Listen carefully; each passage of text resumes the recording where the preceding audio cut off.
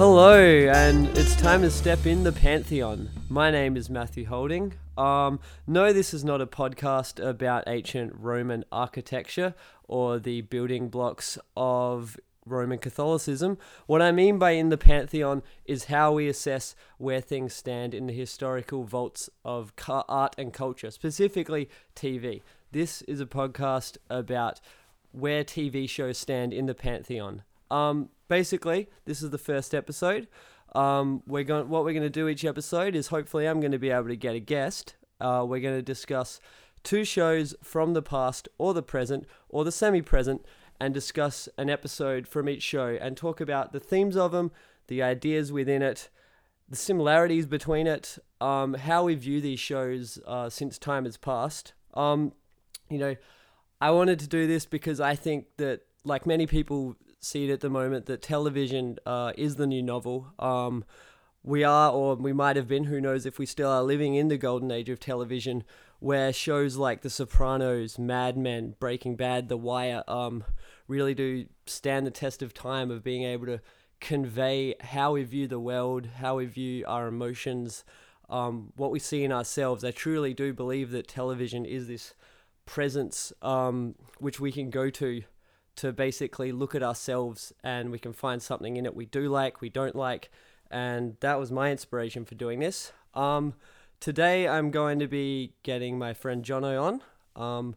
We're going to talk about one of my favorite shows. I'm sure if you're listening, one of your favorite shows, The Sopranos, and the season 1 episode called College. And we're also going to be looking at the iconic teen Judd Apatow comedy Freaks and Geeks, and the episode Dead Dogs and Gym Teachers.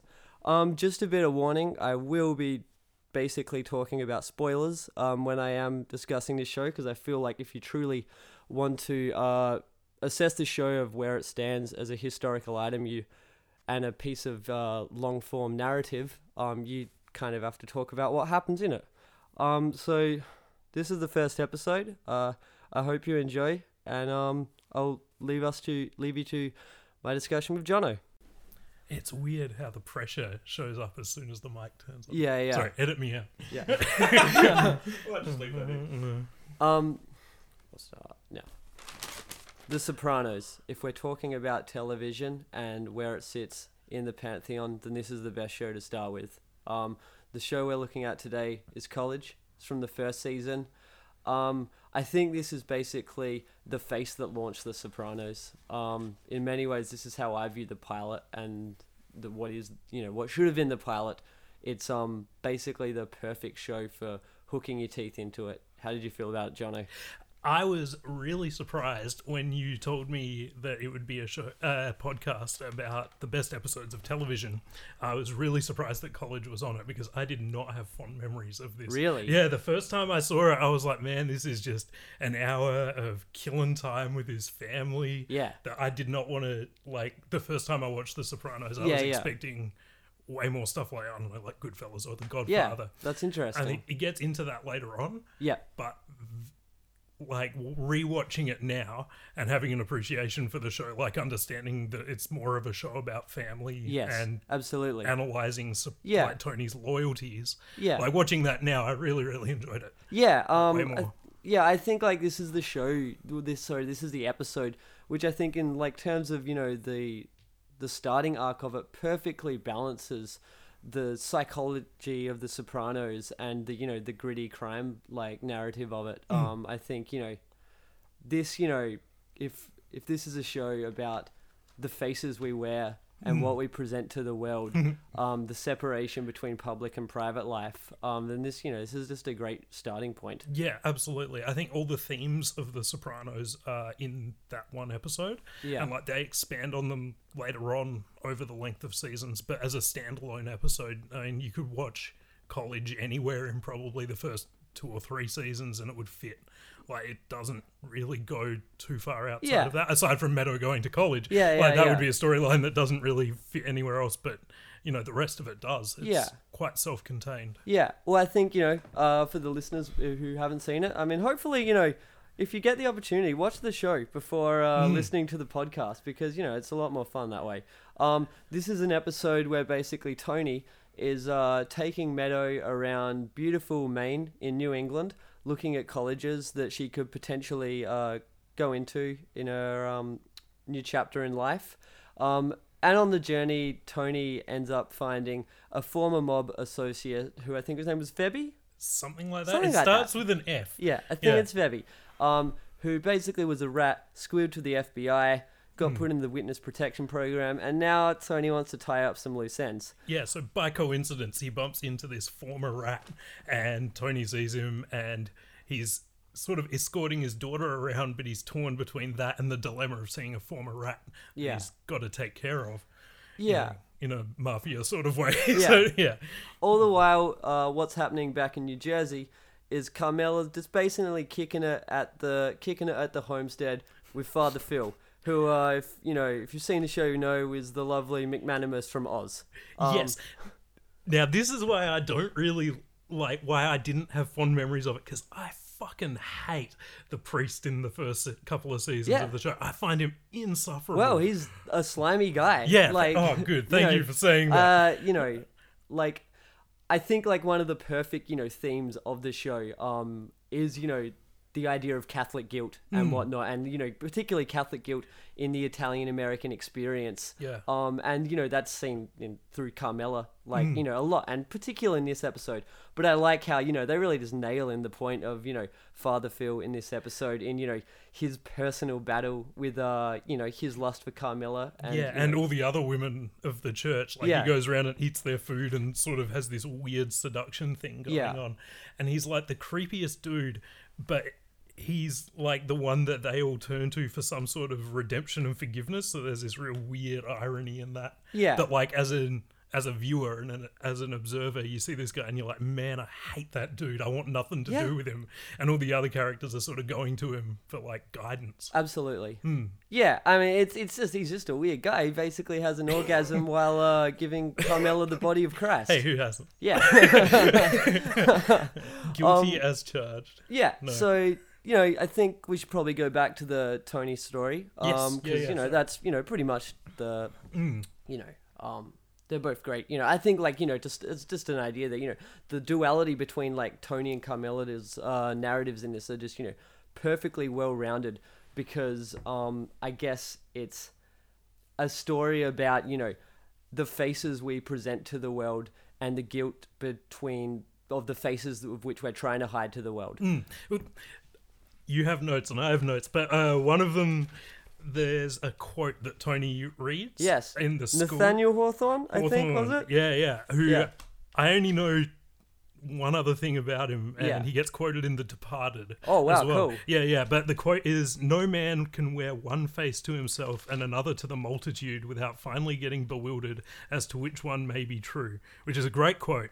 The other quote in The Departed is, "Families are always rising and falling in America," which I think is also very relevant to The Sopranos, but we'll stick with this one for now. Particularly relevant to this episode, because one thing which really struck me about this episode, and is a long-standing idea of The Sopranos, is the idea of the Italian-American experience and where that fits into, particularly American history, American economics and stuff like that. And I really liked the way in which, Meadow is a young aspiring liberal, and she's trying to display to Tony that these colleges, they're great things for the world, they're inspiring and whatnot, but Tony, I guess, has that sort of working class chip on his shoulder of his family's generations came here before him, and they didn't make themselves success through being lefty liberals on campus. It was through working in the meat shops and the docks and stuff like that. And I don't know if I'd call it anti-intellectualism, but maybe anti-elitism, I think. I think so. Well, I think it's just part of Tony's character, because he really wants his daughter to succeed and do well, because her glory reflects his own glory. Yeah. So there's a bit of himself tied up in that, I think. But at the same time, he's very concerned with taking her down a peg or two. Yeah, absolutely. Throughout the whole episode, Meadow will say stuff and he'll sort of dig away at her. Yeah. But yeah, I mean, that's just, I think, his character. I don't know if that's the show. I really like particularly this I guess the building block between Tony and Meadow in this episode is like really good for character development. I love the way of which, Meadow engages Tony about, his real life of a mob boss. Yeah, I think it's the first time that the characters in the family sort of discuss it very explicitly. Yeah. Because he's, like, up until this point, this is the 5th episode of the first season. Yeah. And up until this point, he's sort of danced around it with both his family members and his psychiatrist. His psychiatrist knows something is up. Yeah. But, like, he never explicitly talks about it. And Meadow confronts him very specifically and says, how much of this stuff are you involved in? And he doesn't give away the whole truth. Yeah. I think that's interesting. I think, I talk about guilt. There's a lot of guilt coming of Tony in this episode when he sort of realizes that maybe his work in organized crime is coming and affecting the family. I think that particularly when Meadow's confession that, she's been taking speed and that she's not such, the innocent little girl that Tony always thought of her. There's a lot of like visual motifs, which is, obviously a, huge thing of The Sopranos. I think it was the scene in which they're in the tavern in one of the towns, and you can see that there is a rifle pointed directly at Meadow's head from hanging above it. Oh man, I miss all this sort of crap. Yeah, all I noticed was like there's the Dropkick Murphys fucking playing in the background. I wasn't into that at all. Yeah, but wow, that's really interesting. Yeah, I think Tony feels a lot of guilt. Well, not guilt. Let's say he's maybe coming to an awakening of that, this life may one day come to the home and it may affect him, know. And I think that, that, there's that duality also with Carmela's story about her guilt is about, she feels guilty about, the blood that has been spilled, which has built the lovely house of which she's so proud of, and, how she lives with herself and how she lives as a religious woman. Yeah, how complicit is she in what Tony's doing? Like, she offers moral support and familial support to Tony. And so, in some regard, I guess she's responsible for what he does. And, I guess what he does is made explicit in this episode when he strangles the other guy to death, Phoebe or whatever his name is. Now, definitely watch the episode because for most of the episode you're not sure if it's even the guy and if Tony is definitely going to act on it. The first time I watched it I was pretty sure that like Tony had made a mistake and it had recognized somebody else until he killed him. And then I'm like, okay, well clearly it was the guy, like they wouldn't do that to us. So it's kind of me tricking myself. But I've totally lost the thread of where I was going with that. That's unfortunate. Well, never mind. Well, sorry. I mean, I don't know. One of the things that I like, the thing that's great about The Sopranos is that, it has a lot of, filmic sort of, styles and whatnot. And this just reminded me of Cape Fear, this episode. Oh, really? Yeah. I love Cape Fear mixed the movie. The movie. Also mixed with, I don't know, it was a little bit Hitchcockian at times, maybe a bit North by Northwest, something like that. But, I don't know.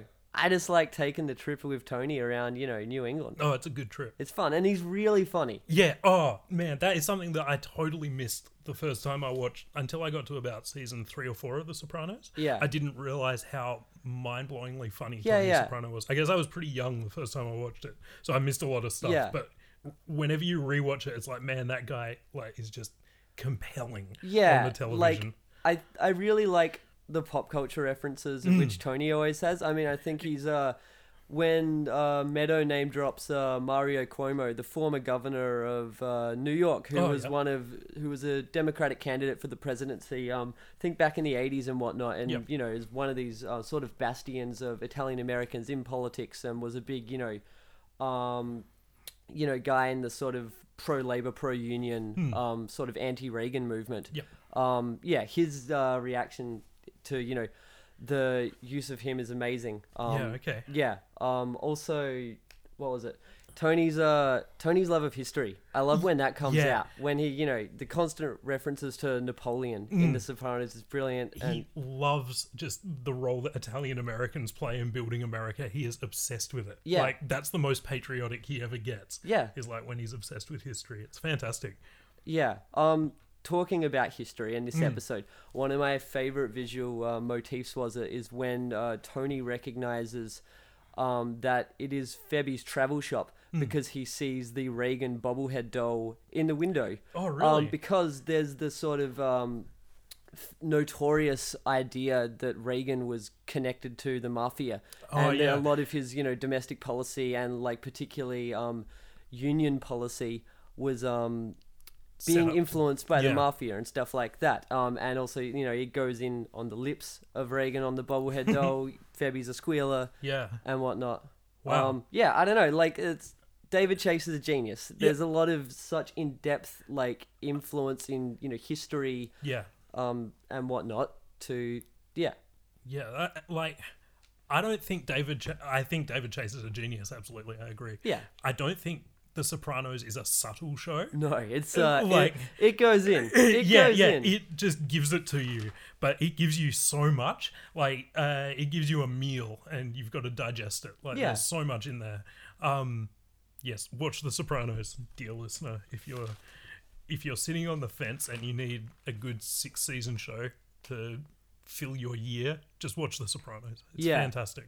A little bit of inside baseball on this episode. I was reading up on it, and apparently HBO was really trying to twist David Chase's wrist because they did not want Febby to die at the end of this episode. I think maybe this was in a Seppenwall or Todd Vanderwerf review I read recently, or something on AV Club or Hitflex or something.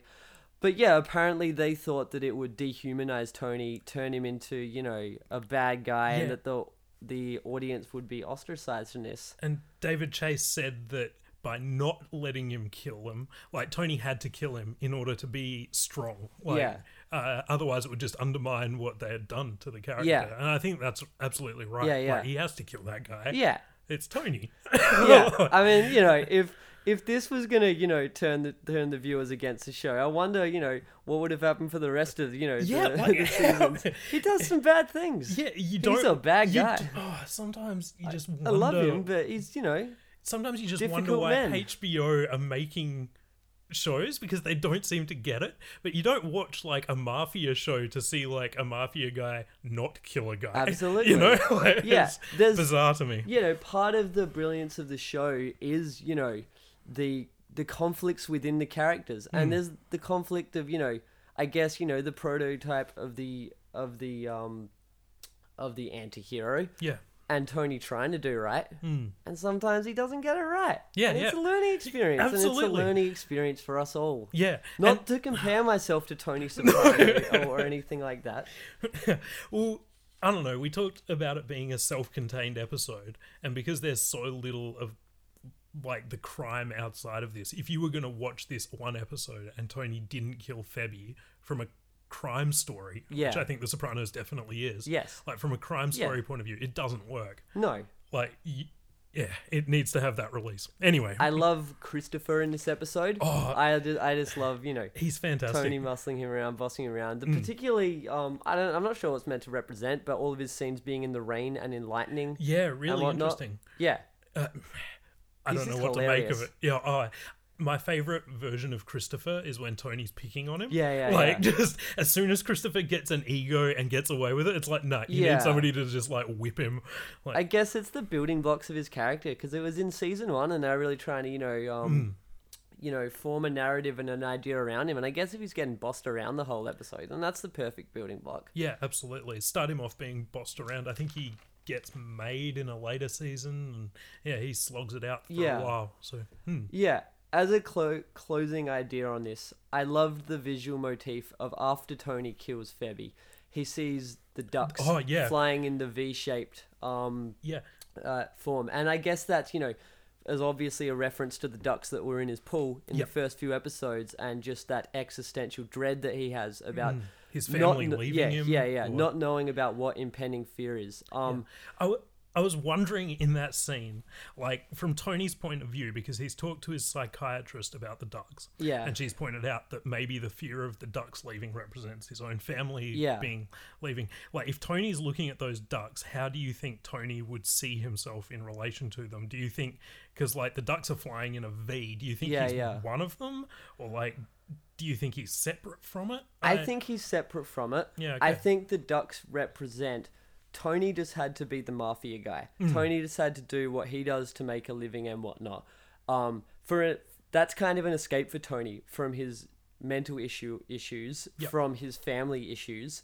And I think, killing that guy gave him a, sadistic sense of relief and whatnot. But he looks up, he sees those, and he realizes, oh fuck, I'm still depressed and I still don't know, where I'm going with my life, and I'm still petrified about what's the worst thing that could possibly happen. And I'm it still will doing always terrible be there. things that might drive my family away from me. I mean, that sort of thing is absolutely why I think The Sopranos is like why it resonates with people. Yeah. And all those sort of fears are completely rational. They're the sort of fears that everybody has about doing terrible things. And, am I a bad person? Absolutely. Like, that's what people grapple with, I think. Yeah. Well, it's a great episode. It is a fantastic episode. If you're listening to this, I'm guessing you've seen The Sopranos. But, maybe not. This is the show for you. Do you have any more thoughts on this one? I have some comparing it to the Freaks and Geeks episode. Okay, maybe we'll leave that one. But we should come back to it because later on. I was thinking about similarities. But yeah, let's come back to that. Yeah, awesome.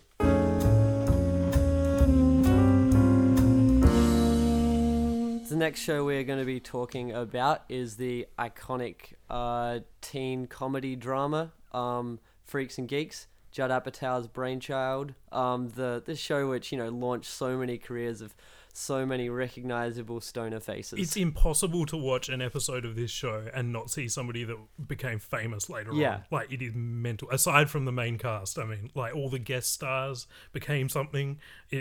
I love this show. Yeah. The episode is Dead Dogs and Gym Teachers. I think this is hands down the best episode of Freaks and Geeks. I think it is.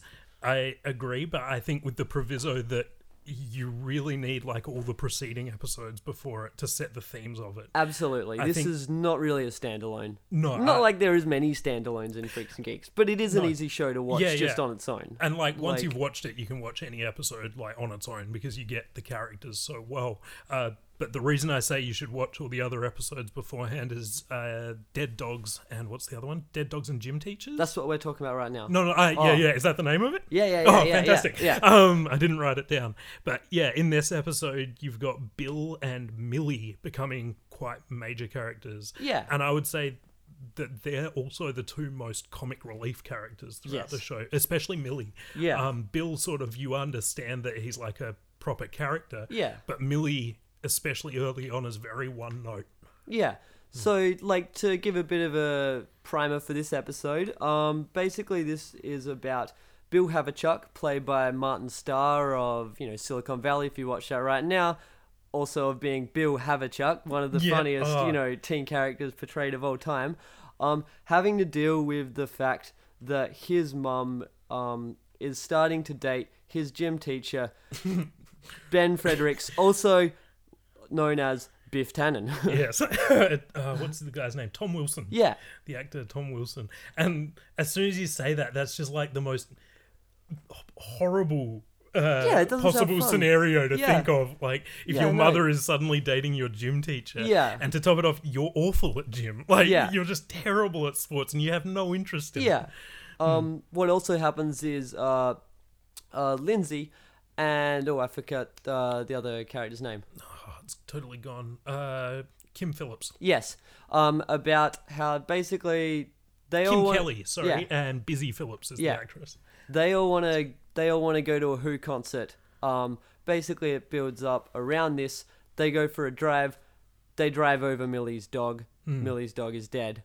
And it's about basically a bit of a cover-up episode of how they are trying to, deal with the guilt and also trying to hide the fact that they killed their somewhat friend's dog. Yeah. And seeing the turn in Millie and also dealing with that as she turns into a dejected, hopeless punk rocker. Yeah, well, Millie uses her dead dog not as an excuse, but it becomes a launch pad for her to sort of jump off the deep end and start being a rebel, which we've seen Lindsay do over the course of the show. So it's a nice little bit of echoing. Something I thought that was weird, and I don't know if it's weird, bad, I think it's just notable, is that Lindsay goes to lengths to stop Millie from becoming more like her. From the get-go, she's very suspicious. Yeah. And that makes me think that Lindsay is still deeply unhappy. Yeah, there's tones of jealousy, like, I find in this. In, like, I guess, Millie trying to be, the cool rock chick and whatnot. And, like, Lindsay making that sort of change in herself, not how many episodes ever before at the start of the show. Yeah. Yeah. But let's take it back a notch. Let's talk about, ahead of ourselves. Yeah. Bill Haverchuck, Coach Ben Fredericks, Biff Tannen. Also, I'd like to, talk about, I guess, the linear modes of how, Ben Fredericks compared to Back to the Future and whatnot would have, in time retrospectiveness, would have both been around the same age, kind of in this, because he would have gone a little bit older in the 80s. And I do like the alternate universes of Biff Tannen and Ben Fredericks. No, that's quite good. The continuing theory of Tom Wilson. Yeah. No, that's fantastic. But yeah, I think, in this story arc is pretty much one of the most shattering, beautiful pieces of TV history ever, which is when after a shitty day at school, sucking at basketball, and being unhappy with the person you are and how high school isn't going for you, Haverchuck comes home to his creature comforts of putting on a Gary Shandling stand-up video, eating some he eats fried a toasted cheese. sandwich Yeah, or eats some something, toasties and whatnot, and just laughs himself hysterical. Yeah. While you can also tell he wants to cry himself hysterical. That whole montage is fantastic because it starts so depressing. Yeah. And it ends up just so gleeful. Yeah. And I don't know, Martin Starr, I think him and Linda Cardellini are just the best actors in that show. Yeah. Martin Starr doesn't get enough credit, I think, for how deeply he plays Bill. Absolutely. Considering how old he would have been at the time, that's depth. Yeah, and he's so funny, and that masks it. Yeah. And that's exactly what that sort of kid would be like. Well, the common conversation about Freaks and Geeks is it's the most realistic TV show of all time, and I can solely relate to my experiences in high school of absolutely hating it, wanting to come home, cry my head in a pillow, just over what shitty thing would have happened, not being able to, make it with a girl, or being bullied, or being petrified of failing, a class, and just watching the X-Files or Seinfeld as something to actually get me through. Just those comforting things. So which of the characters do you think you're most like? That was a question I asked myself while I was watching it, and I came up with a depressing answer. Yeah. I think I'm most like Jason Segel. Wow. Which hurts. Yeah. His character is just irredeemably sincere. Horrible. And he writes the worst song in the world. Yeah. Anyway, sorry. Yeah. I don't know. It's hard for me to say. To get so self-reflexive about a question like that. Yeah, sorry, I put you on the spot. I don't know. I think the cynicism of Seth Rogen sometimes I can relate to. Yeah. Sometimes I guess I'm pretty cooked, so maybe James Franco. We all get a little bit cloudy-headed. But God, yeah. No, that's a good answer. Yeah. I think all the characters are so well formed that you can sort of see and that's why the show is great, is because you can see yourself in nearly all of them, and you can definitely see yourself in those situations. Yeah. They write the situations perfectly. I guess I really like, Coach Ben Fredericks in this episode, because I think he really deconstructs the jock narrative, Absolutely. which this show could have gone the easy route and, said that the jocks are the bad guys, and, obviously that's, a complete fallacy, and I think that it does just the perfect way of speaking about how he is a man who is has his own problems, is unhappy with himself, but he's just trying to do the best thing that he can in an uncomfortable situation, and he comes off as being quite open, and I get very sympathetic for him. Yeah, absolutely. And he's finding it hard to relate, and you feel for Bill, very much so at the start, and you can understand immediately why that would be a nightmare situation for him. But then you realize, man, the coach, he's not a thoughtless guy. No. He's just a completely different person to Bill. Yeah. He doesn't care for Bill. He must be the only person in the world that doesn't like Bill Murray. He doesn't like Bill Murray. Yeah. Those bits are amazing. It's so good. I mean, I don't know. I really like, what city is this set in? It's somewhere Midwesty, isn't it, right? Yeah, it must be. Yeah. I like, the idea of him as, this sort of, anti-Vietnam lefty sort of, progressive type, and, sort of being more invested in your rural, hardworking Protestant work ethic, American type, which, his dad and his dad before him told him about that. I think that's like, a pretty interesting historical piece on, sort of social trends in American history. Yeah. But you can look at him and think, man, there is a dude whose dad played football with him. Yeah.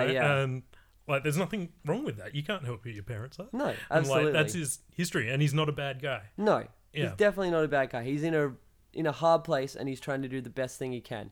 And you can tell that he honestly does somewhat care for Bill. Yeah, and he's not just trying to get into Bill's mum's pants. Yeah, like, no, not at all.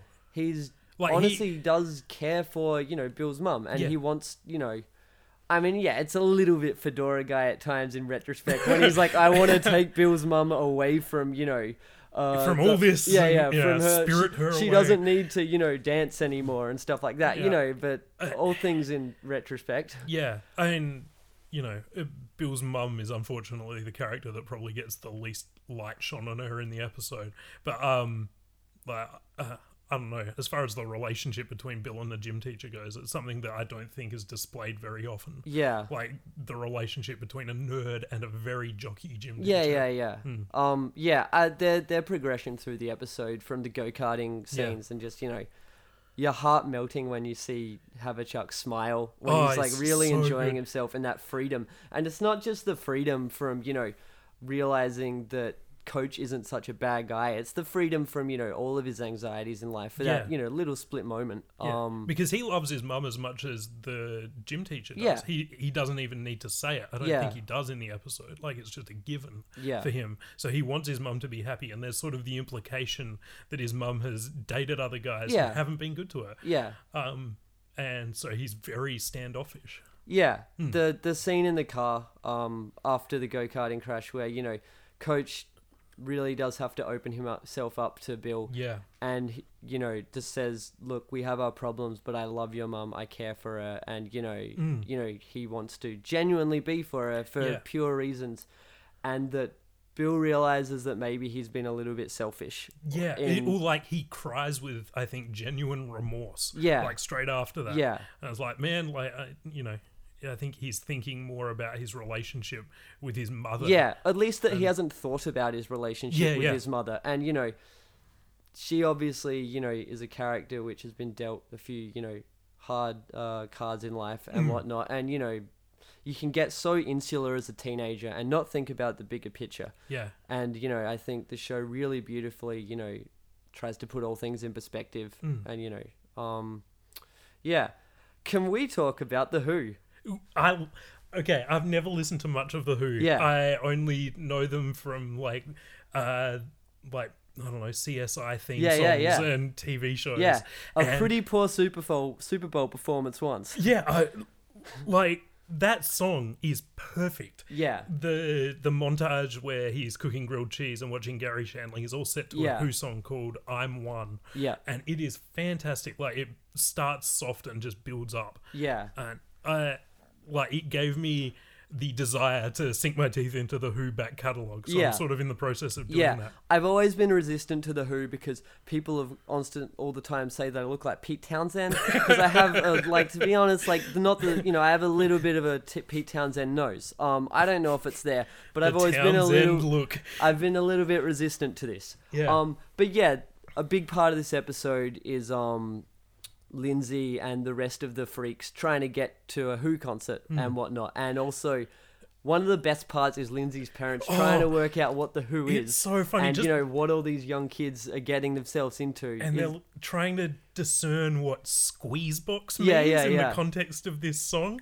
And it starts off quite innocent. They're kind of actually enjoying it. Yeah. And then the phrase Squeezebox comes up, and Lindsay's dad just gets increasingly disgusted to the point where he has to leave the room. Yeah. That is a great scene. Yeah. Once again, relatable, realistic. I took from my own experience growing up where, like many people, I saw the Simpsons Homerpalooza episode, instantly heard Zero and thought the Smashing Pumpkins were the sickest band ever. Oh, why wouldn't you? I went out, I think it was probably Melancholy and Infinite Sadness. I bought that. My parents were like, yeah, whatever, it's probably the Backstreet Boys or something like that. They listened to it, heard a lot of swear words, immediately took it away from me and had to take it back. I had the same thing, except mine didn't have any swear words in it. I was so baffled why they took it away. It was Prisoner of Society by the Living End. Yeah. I think they thought that it stirred up too many rebellious thoughts in me. Yeah. And then bizarrely, like 6 months later, they let me buy the Ben Folds album, Whatever and Ever Amen. Yeah. And that has the song on it called Song for the Dumped, which has like a lot of very angry, weirdly masculine, like passive aggression in it, and that is a very negative song. Yeah, but they were fine with that because that's just piano music. Ben Folds, in retrospect, let's not get into that. No. That's a story for another podcast. Let's tackle that on the Shitty Bands We Regret Listening To podcast. Back on the Who. Yeah. What was I going to say? That scene where Bill is listening to it reminds me of an excellent scene in Louis. Yep. Where he's driving to his grandma's place with his kids, and his favorite Who song comes on, and it's "Who Are You?" Like who. And he just he lets the whole scene play out, and so he's air drumming and stuff. I feel like the Who, if they're a band that resonates with you, you must love them like nothing else. And I get the impression that whoever wrote this episode must have loved them. Yeah, absolutely. I think this show is so good at nailing pop culture of the time on the head. I can, it's been such a sort of influential thing for trying to depict teen things of the, the 70s and whatnot. Yeah. I don't know. I can't think of any show that nails the sort of teen experience quite as well as this one does. Yeah. Every time I watch this show, it makes me think being a teenager is an incredibly depressing time. Yeah. Like, your body's going bonkers with chemicals and you're learning things like about yourself and about other people. Like, it is a formative time. Yeah. And I think it's really hard. How do you feel about the legacy of Freaks and Geeks in retrospect to all where the characters are now? Seth Rogen, James Franco, Jason Segel, they're all A-list celebrities. Linda Cardellini, does bits here and there. I particularly enjoyed her in Mad Men. I thought she was I haven't brilliant seen her in that. Yeah, she was in the second to last season. Okay, but, I got up to about season 4 of that. I think. Linda Cardellini is excellent in Gravity Falls. Okay. She plays a similar character. It's a Disney cartoon. Yeah. She plays a teenage girl. Yeah. And she's really the voice of wisdom in a lot of episodes. She's fantastic. She had a little bit in the latest Avengers film as Jeremy Renner's wife. Fling or whatever. Yeah. Which was cool. Yeah. It's weird to me that she hasn't really gotten the same level of celebrity as a lot of the others, because I think she carries the show. Yeah, absolutely. Very rarely do I think that the triumphant origin of someone's career which is propelled to stardom, which is, with Judd Apatow and all of these actors, are justified in that all these years later. But I solely believe this with Freaks and Geeks. Yeah, that, absolutely. I think deserved of, so many people to get this success from this show. Yeah, I want to be cynical about the show, because it's so popular, and I have a deep-seated mistrust of popularity. But, you watch it and it just melts away. I can't feel cynical about Freaks and Geeks. Yeah. It just makes me happy. So in that regard, I begrudge none of them any success whatsoever. I think they're fantastic. Yeah. It's a show which completely makes you feel okay about whatever happened in your teenage years. Yeah, absolutely. Because it portrays the humanity, the realness of having no grudges or having... There's no bad guys.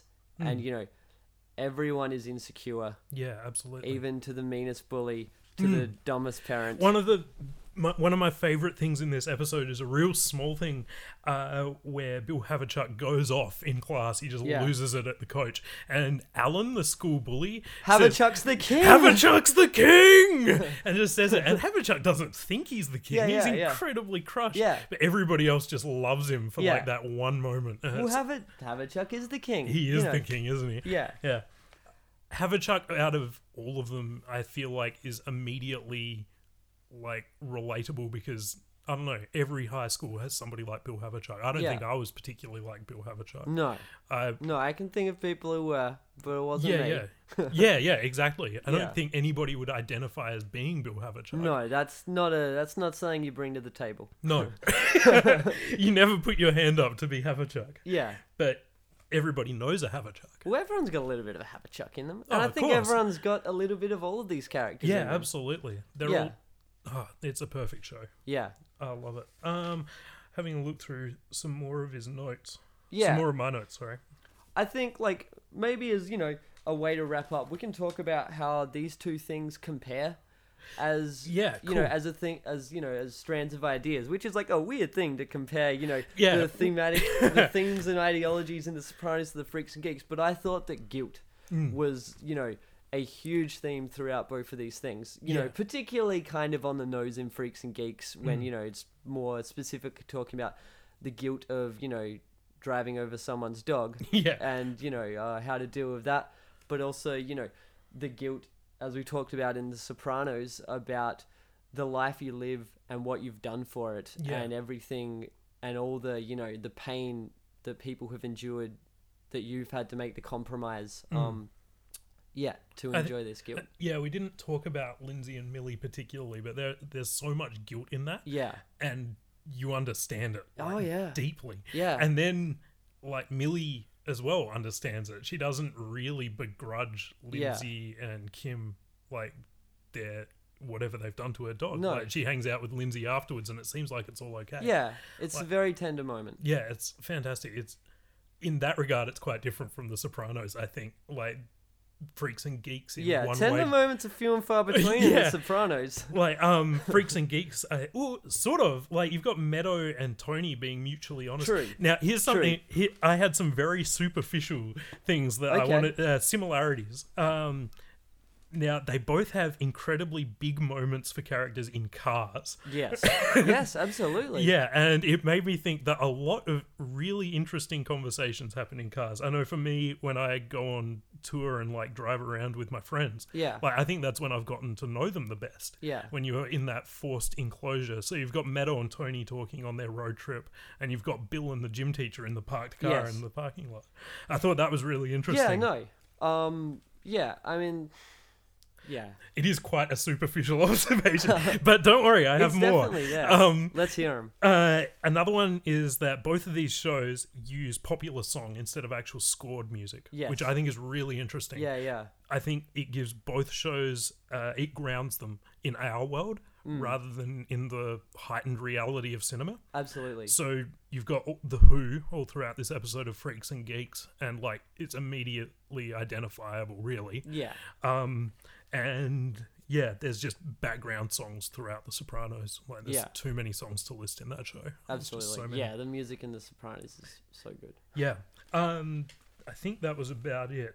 I couldn't find many similarities, but you're definitely right about the guilt between the two. Yeah, I mean, this will be a struggle throughout this podcast too, as we try and parallel the most, different shows. But I think that, it's a little bit on the nose, but maybe, a little bit ham-fisted. But guilt, I think, is there in both shows. And, I think this will be a long-standing theme in a lot of the great TV shows, which, we look at and whatnot. Any more final thoughts, Jono? Not particularly. If you haven't watched either of these shows, I'd strongly encourage you to do it. They're both fantastic. If you were after a feel-good show, probably don't start with The Sopranos. Yeah. Probably start with Freaks and Geeks.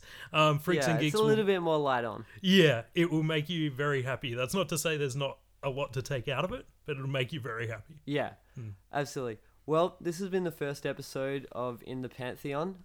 Thank you for listening. Thank you, Jono, for coming on. You're very welcome. Thank you for having me. And, good luck with future episodes. Yeah, thank you. See you in the future.